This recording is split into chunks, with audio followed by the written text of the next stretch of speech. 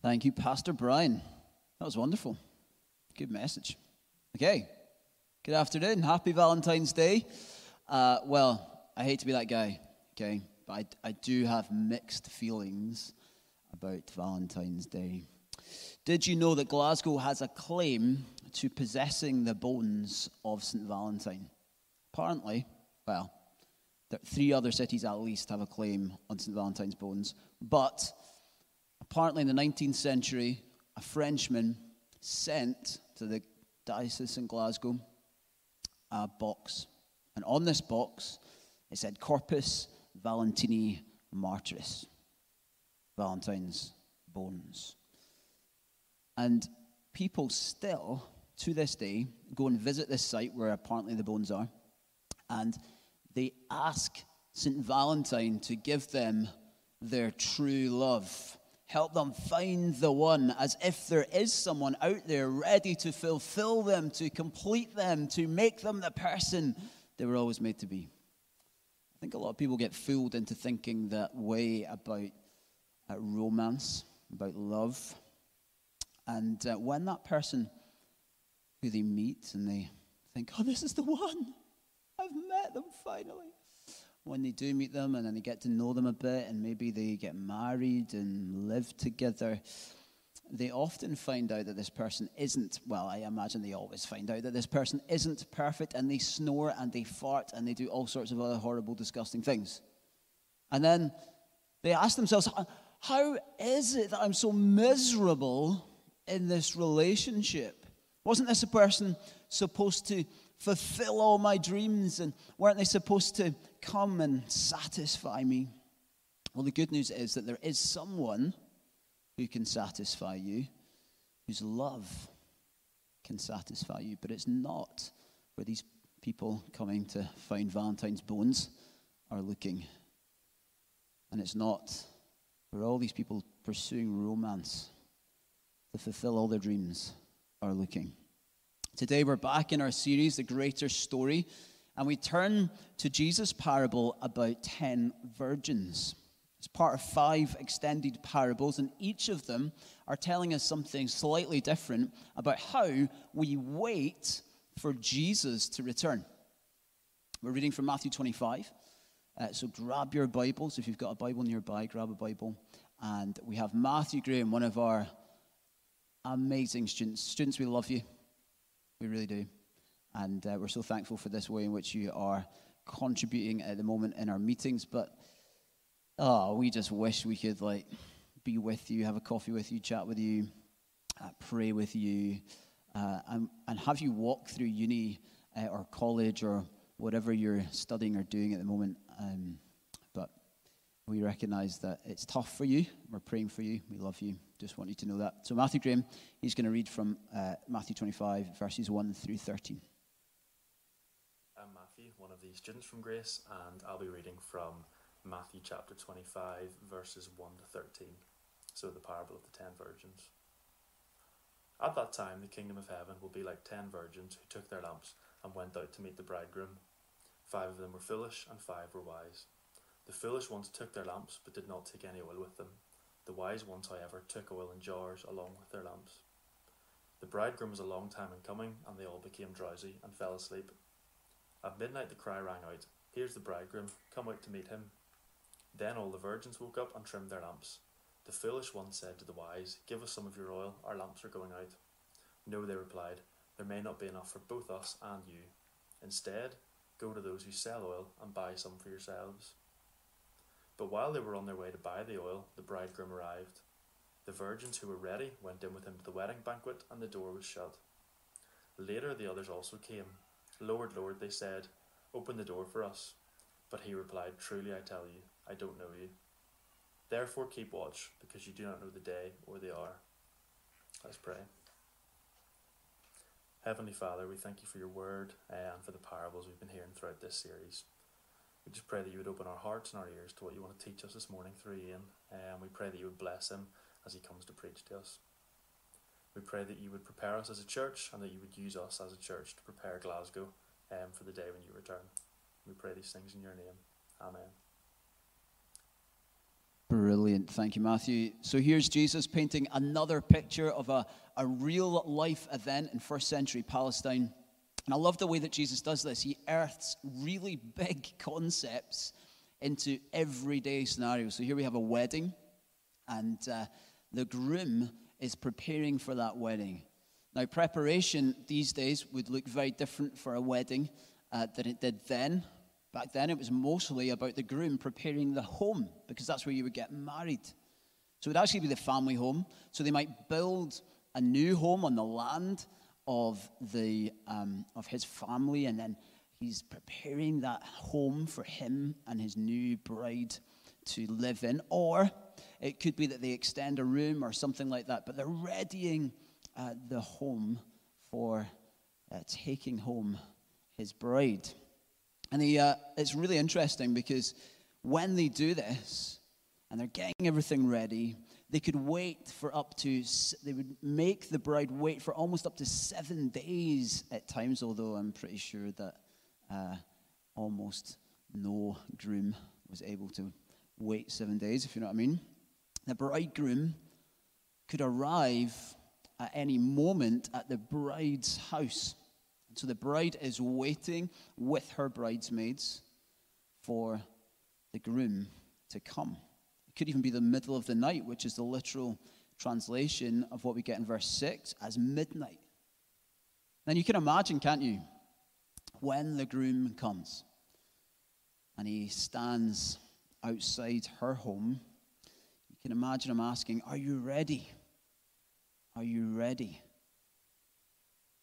Waiting for her response. "Are you ready for our new life together?" And when it's obvious she is, they walk arm in arm to their new home. Then a procession of light would begin. The bride is surrounded by her bridesmaids, who all have these lamps, and they go with her all the way down to the home of her new groom. Now, don't think we side lamp here, okay? This isn't your little side lamp next to your bed, all right? This is a flaming torch. We all know one flaming torch, at least, in our world today, and that is the one that didn't go in its procession in 2020, and that's the Olympic torch. Think of the Olympic torch. Think of a torch like that, where it's burning, it goes on a procession. And, of course, the Olympic torch, its destination is the Olympic Stadium, goes all the way from Olympus in Greece to the Olympic Stadium. Well, the destination of these torches was to the home of the groom. Now, in Jesus' story, he doesn't mention the bride or her bridesmaids. Do you notice that? He just says there are 10 virgins, verse 1. And that the kingdom of heaven is like those 10 virgins. Now, that's because these 10 virgins represent the people of God, the church. Jesus' message is to us all. If you are waiting for the groom, you should be waiting for the groom, that's Jesus, then you'd better be careful that you do not run out of oil and miss out on the procession and the marriage. Not everyone who looks like they are in the kingdom of heaven are in the kingdom of heaven. You can wear the dress without being the bride. It turns out that 5 of them look the part, but they are not truly God's people. Oh, man. Think on that. It is possible to know the right answers about Jesus, but not actually know him. When Jesus returns to take his bride home, 5 of the virgins weren't ready while 5 were. So when Jesus returns, will you honestly be able to say, "Jesus, I'm ready"?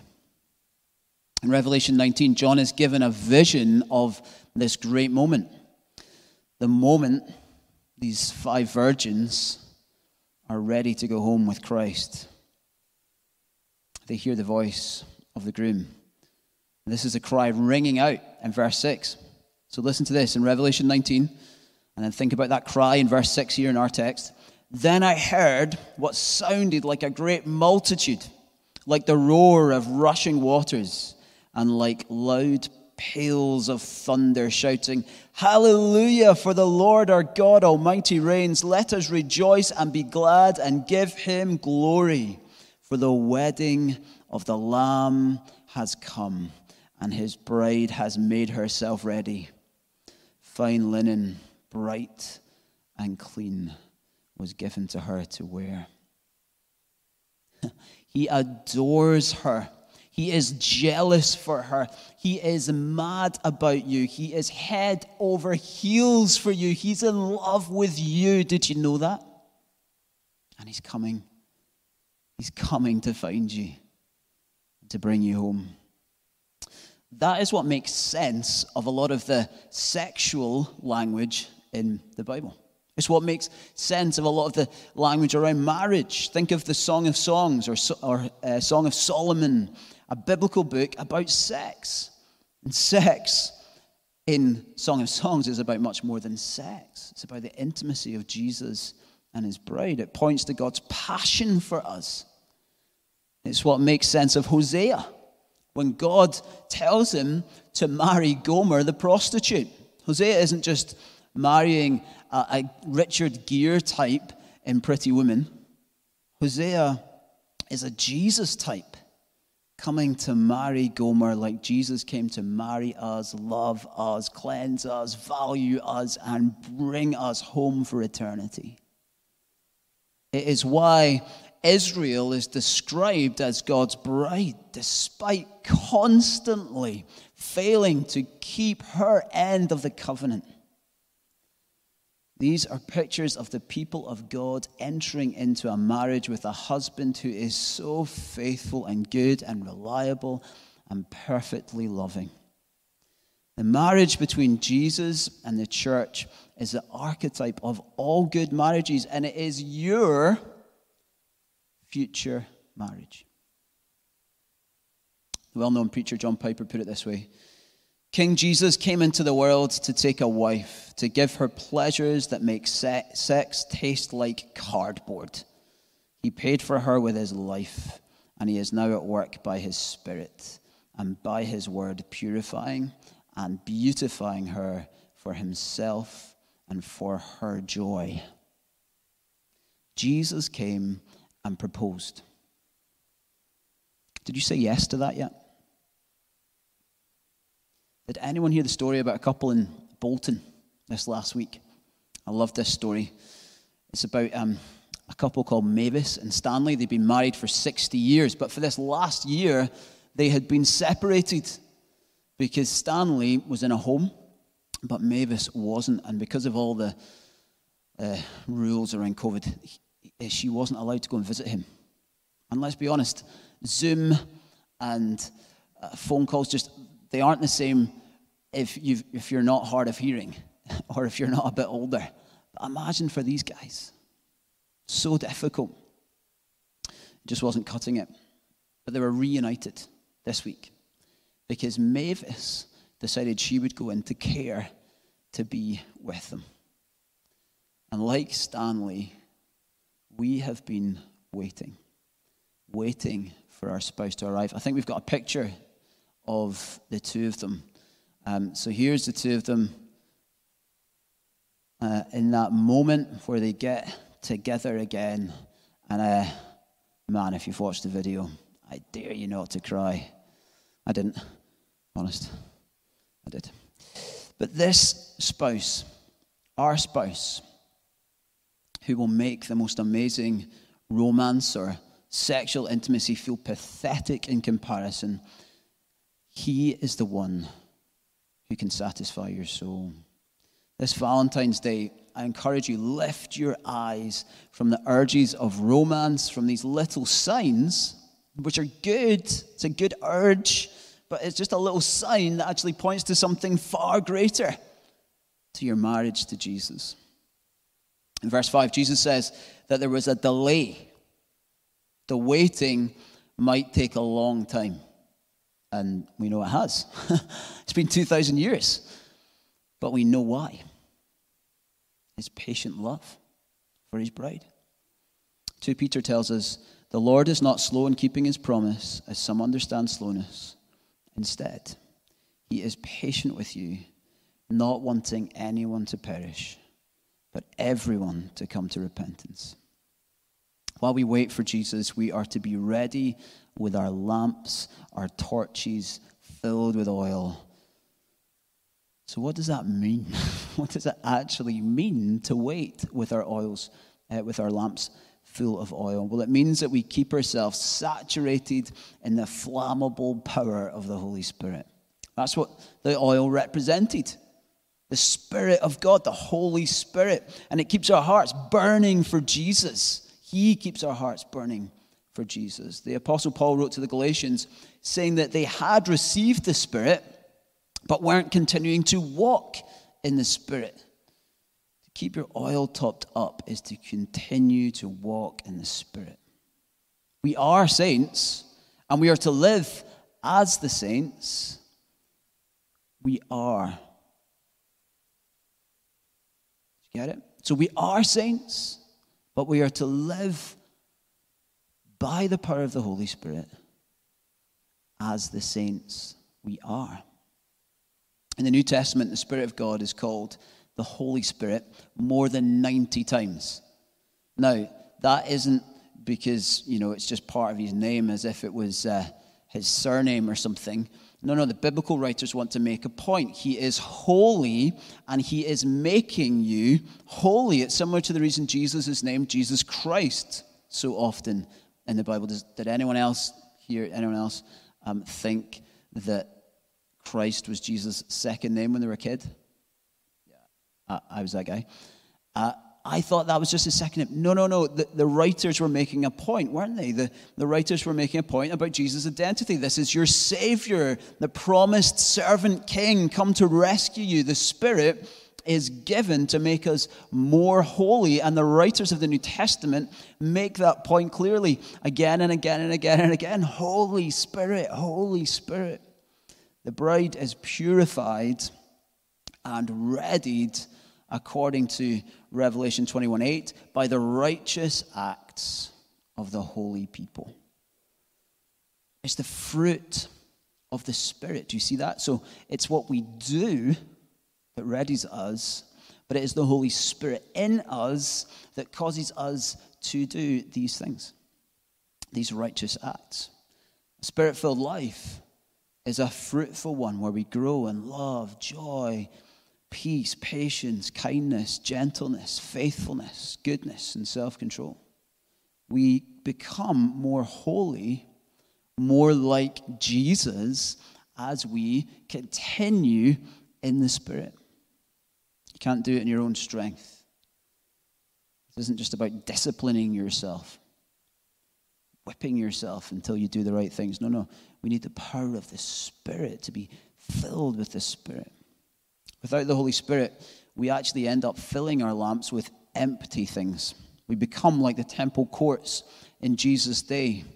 It's supposed to be a house of prayer, a place where people meet with God. But Jesus finds it corrupt, full of exploiters and distractors. Did you know that you are a temple of the Holy Spirit? That's the question that Paul asks the Corinthians, and it's one that we should continually ask ourselves. Paul says, therefore, glorify, honor God with your body.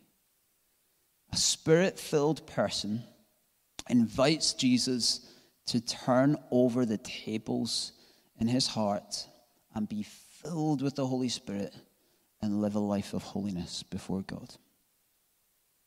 When the Holy Spirit fills us, he causes us to think about our groom, our altogether lovely one.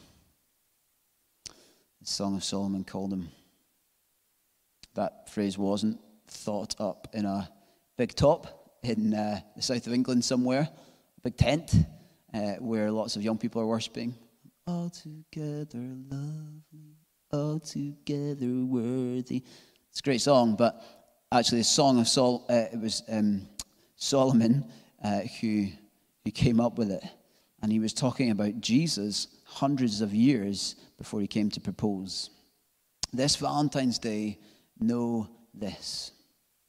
There is one who truly satisfies us.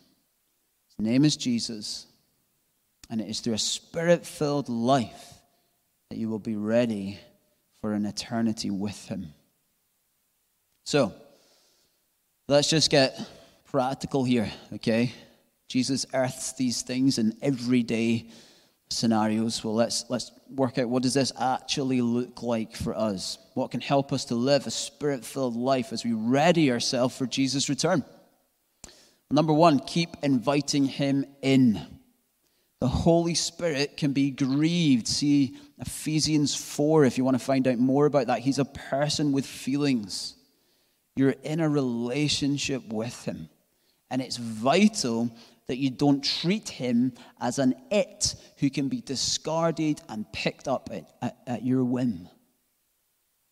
No, you're in an intimate relationship with him. He loves you. He wants to empower you and make you more like Jesus. Keep inviting him in to do that.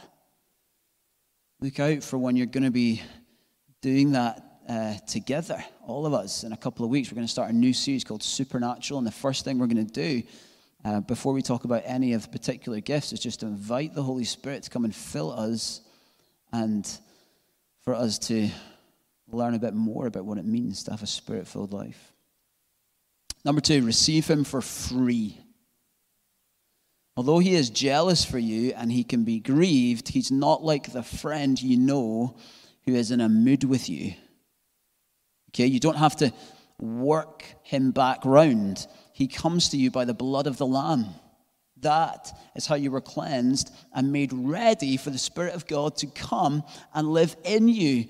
Constantly remind yourself that he comes to you without you having to earn or regain his trust. He's endlessly forgiving through Christ.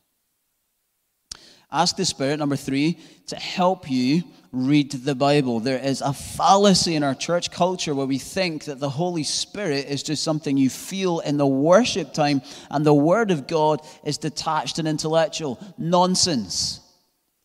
The Spirit leads us in the truth through the Word of God. That's why Jesus said about him, when he, the Spirit of truth, comes, he will guide you into all truth. John 16:13. Be filled with the Spirit and see Scripture come alive. Number four, wait on the Spirit, not the next season of life. Well, Ian, I've got other things to do. Then I'll think about spiritual things, but about really living for Jesus. Not ready yet. No, ready yourself now. Nothing is more urgent. When the cry is heard that the groom is coming and they should come out to meet him in verse 6, notice something. Both the wise and the foolish virgins start trimming the wick on their lamps, regardless if they've got any oil or not. I mean, how foolish. They've been waiting for the next season of life before readying themselves, before taking their faith seriously, and they end up locked out. Do not get caught out saying, like the virgins in verse 11, Lord, Lord, open the door for us. Only for Jesus to reply with these words. These words are the kind of words we never, ever want to hear. These are the words that should scare us more than any other words. Truly, I tell you, I don't know you.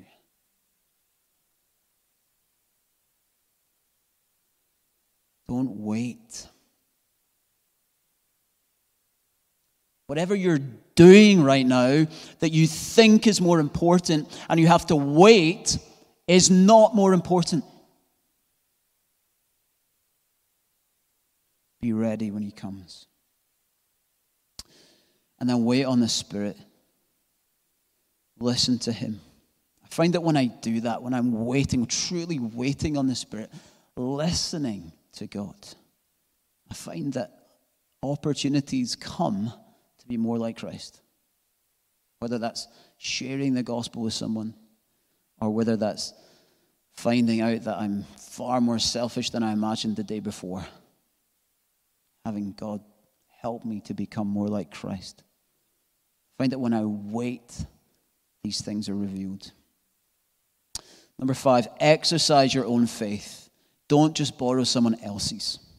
We love stories of other people's faith, don't we? And that's great. They should inspire us.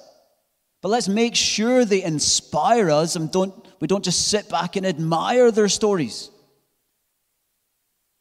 We don't want to just sit in a pew or a seat somewhere and admire this great story or watching on YouTube somewhere some amazing faith story or reading a book. That's great, but it's got to be so much more than admiring. It's got to inspire us to believe that the Holy Spirit can do something like that through us.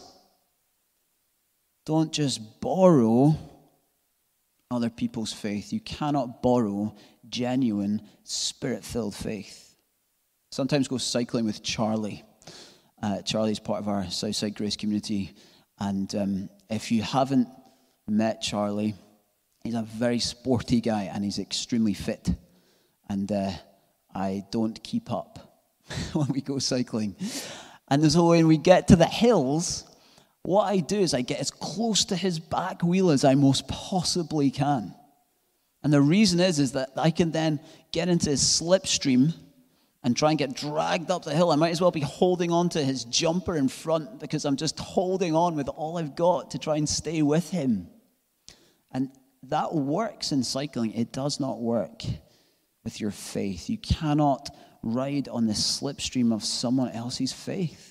Not your parents' faith, not your friend's faith, not some YouTube preacher's faith. You can't ride into heaven on the coattails of other believers.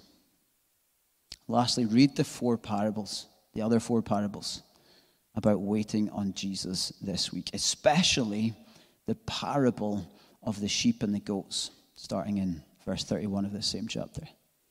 That's my challenge to you. Read those 4 other parables. When Jesus returns, where will you be? What will you be doing? Will you be ready? Waiting? Anticipating the return of this groom who's going to take you home? Will your lamp have been made ready with worship, with intimacy, by immersing yourself in the Word of God and doing it? Are you prepared? It's not too late, but it could be soon. If he came tonight, would you be ready? This Valentine's Day, let's not be like the people so desperate to meet the one that we go and try and visit St. Valentine's Bones or do other crazy things.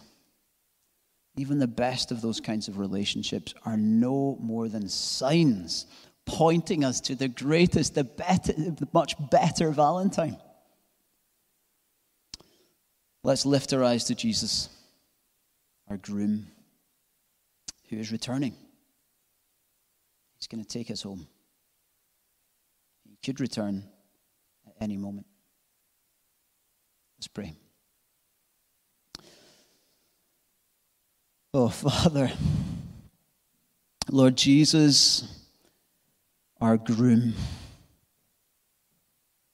you are our dwelling place, Lord, our place of satisfaction. Oh, Lord, we watch and we wait. Fill us with your Spirit again and again. Help us to burn brightly. Prepare us for your return, Lord.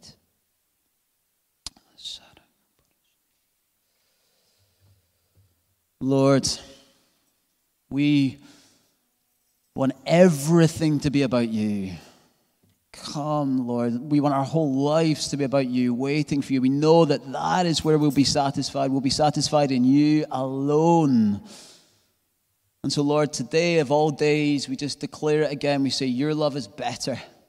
There is no love like your love. We're thankful for all these other relationships we can have, these other ways of loving people and being loved by others. But God, we know that they're just a a sign to a far better love, a love that will last forever, a one that we can truly rely upon, one where we'll never be let down, despite us being so unfaithful. Your forgiveness keeps coming. Your love keeps coming. You keep adoring. You keep inviting us in, and you will return for us. Thank you, Lord Jesus. So as we worship now, let's turn our eyes away from all of these other things that the world keeps throwing at us, that corrupt our temples of worship, and instead be readied for our bride, for our groom. We are the bride. Let's enjoy him now as we worship.